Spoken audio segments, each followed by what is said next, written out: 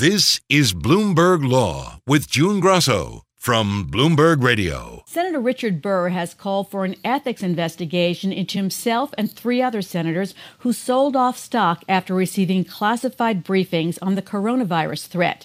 The sales came before stocks collapsed as the virus outbreak became a global pandemic. Joining me is former federal prosecutor Robert Mintz, a partner at McCarter & English.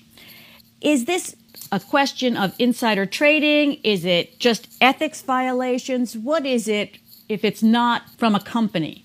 Well, it's really all the above, June. Really what regulators will be looking at here is whether or not there's potential insider trading or whether there's a potential violation of something called the Stock Act of 2012, which is really just like insider trading. And what it really focuses on is whether or not individuals sold stock while in possession of information that was not yet publicly available, and whether or not that information was material to the pricing of the stock, the same exact standard that is used in all insider trading cases. In a tweet on Friday, Senator Burr denied any wrongdoing, saying that he relied solely on public news reports to inform his decisions. How will investigators decide whether that's true? Well, it's really very much the challenge that is faced in all insider trading cases, and that is trying to get inside the head of the trader to determine what caused the individual to make the trading decisions that were made. And of course, again, it has to be information that is non-public, and it has to be material, which means it would have had to have caused a significant change in the stock price. So here in the situation of Senator Burr, we really have a circumstance where he was apparently privy to quite a few briefings. Many of those briefings were information that was publicly available, but then there was also a briefing that occurred apparently on February 12th, which focused on the United States being ready for this potential epidemic, but also touched on the possible economic fallout. And it was the very next day, February 13th, that apparently Senator Burr sold off some 33 different stock holdings worth a collective $628,000 to $1.7 million, which represented a significant share of his portfolio. Another senator under scrutiny is Georgia Republican Kelly Loeffler. She sold off millions of dollars worth of stock beginning on January 24th. That's the day the health committee she sits on was briefed by U.S. public health officials. She would have lost up to $1.5 million if she held onto those stocks. I heard her say that these are trades that she didn't know about, that they're done automatically without her knowing about them until afterwards. Yeah, well, as when any insider stock deal, you have to show that the person was the one who directed the trading. That doesn't mean that they would have had to have done it themselves. They certainly could have instructed their broker. But if you have a circumstance, as some of the senators and some of the House members who did trade have now stated publicly, that these decisions were made without their involvement, that they were either held in a blind trust or that there were investment advisors who were making these decisions without their input, then that would be a defense to any insider trading charges or a potential violation of the Stock Act of 2012. What about not attending that meeting? Senators Dianne Feinstein, a Democrat from California, and James Inhofe, a Republican from Oklahoma, also sold assets after that January 24th briefing. But they both denied even attending the meeting, and Feinstein said her assets were held in a blind trust. So if they didn't attend the meeting, but they still sold, does that have bearing? It absolutely could. It doesn't so much depend on whether you attended the meeting. It depends on whether you had the information. So, for example, if you didn't attend the meeting, but one of the other senators who did pass along the information to you, and then you used that to trade on it, it could potentially be a violation of either of those two statutes, the insider trading laws or the Stock Act of 2012. There's also the possibility that the SEC could take a look at this from a civil enforcement standard, and that would be a case where the standard of proof would be lower than there would be in a criminal case. Basically, regulators would have to convince a judge or a jury that the accused public official recklessly and consciously indifferent to their fiduciary duties took these steps, and they would only have to prove that by a preponderance of evidence. So not only are they potentially looking at criminal charges here, that's a possibility. There's also SEC taking civil enforcement actions, and then there's also the possibility of ethics investigations by the Senate or by the House into some of these trades. But again, they would have to look at the timing of it, what information was available to the individual directing the trade, and then they'd have to surmount that difficult hurdle of proving that the information was material and that the decision was made based upon non-public information. And in the case of Senator Burr, for example, we could see that he was privy to both public and non-public information, and proving that it was the non-public information that precipitated the trading decision is a difficult one. But that's the same high hurdle that's faced by prosecutors in all insider trading cases, the same high hurdle that's faced by the SEC in all civil enforcement actions. In the ethics investigations, is it a different standard? Is it a different kind of inquiry?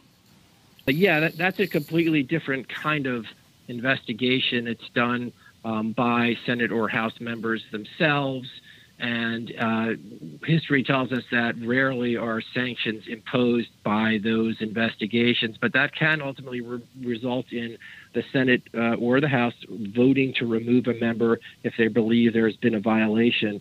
So that is another option. In fact, Senator Burr has publicly called for an investigation by the Senate Ethics Committee into these trades in an attempt to clear his name. Yeah, there's no question that the investigations by House or Senate committees is going to be a standard that is less than what prosecutors would have to meet in order to bring either civil or criminal charges.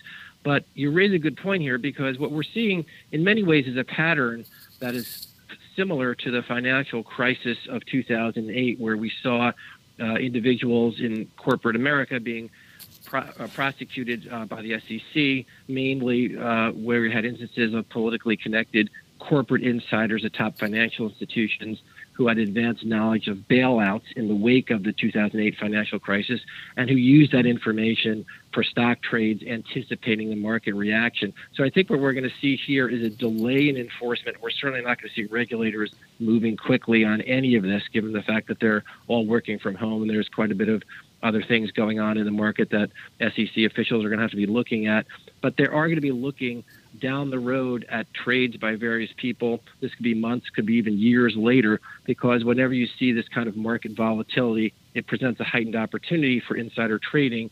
And we're going to see regulators looking at the trading patterns of certain individuals to see whether or not there's a possibility they were using inside information in order to make those trading decisions. So, Bob, explain basically what insider trading is. Sure. The body of insider trading law points to some key guidance when you're looking at what is legal and what is illegal. Basically, it comes down to don't trade on non-public information about listed companies, don't tell someone else to trade on it, and don't lie if authorities have questions for you about your trades or investments. The problem and the challenge for prosecutors always with insider trading cases is demonstrating the cause and effect, which can get kind of murky. Insider trading cases are not easy to make, which is why you don't see them frequently prosecuted, and they're often complicated. Insider trading, remember, is only illegal when the information is material, meaning that it would have caused a significant change in the stock price, and it's also only illegal when the information is known by the trader and not the public. So it really requires prosecutors to get inside the head of the trader, which they have to do circumstantially by showing the pattern of trading prior to the incident, which they believe is based on insider information, and showing that based on the circumstantial evidence, the timing, the amount of trades, all of that put together, it shows that the individual is making a decision not based on public information and not based on their past trading patterns, but arguably based on information that was not available to the public and was ultimately material in the stock price. So is the fear here that corporate insiders could trade based on advanced knowledge of, let's say, government relief for airlines or other companies before the measures are made public? Oh, absolutely. There's going to be, unfortunately, lots of opportunities here due to the enormous market volatility that we're seeing and the possibility of government bailouts and corporate insiders who may have information about those bailouts before it's publicly known. Obviously, will have the opportunity to potentially trade on that information before the market reacts. That's the kind of thing that regulators will be looking at, but it's probably information that they'll be looking at in a delayed way down the road. They're just not going to have the ability to look at this kind of trading activity in real time. We're going to see some delay, months, maybe even years before regulators can catch up on some of the trading that may occur during this period of market volatility connected to the coronavirus. Daniel Taylor, who is a professor at the University of Pennsylvania's Business School, said that the pattern we saw with the financial crisis appears to be repeating itself. Can you explain a little bit about what happened then compared to what's happening now?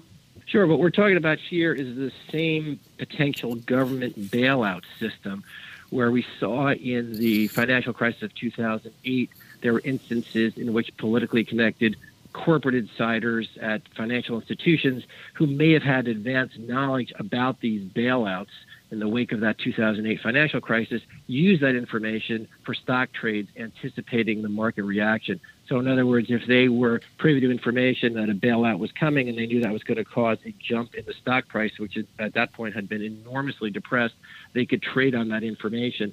And given the fact that we can expect to see a similar amount of government bailouts to different industries, such as the airline industry and others, that information presents opportunities for those to trade on that information. This heightened opportunity for insider trading is something that regulators will no doubt be looking at, and those trading records will be available to them after the fact to try to figure out the timing of when those trades were made versus the information that may have been available to these corporate insiders to try to piece together a case for insider trading. But these cases, again, are always difficult to prove, and so it remains to be seen whether we're going to see a real spike in insider trading prosecutions in the wake of some of these anticipated government bailouts.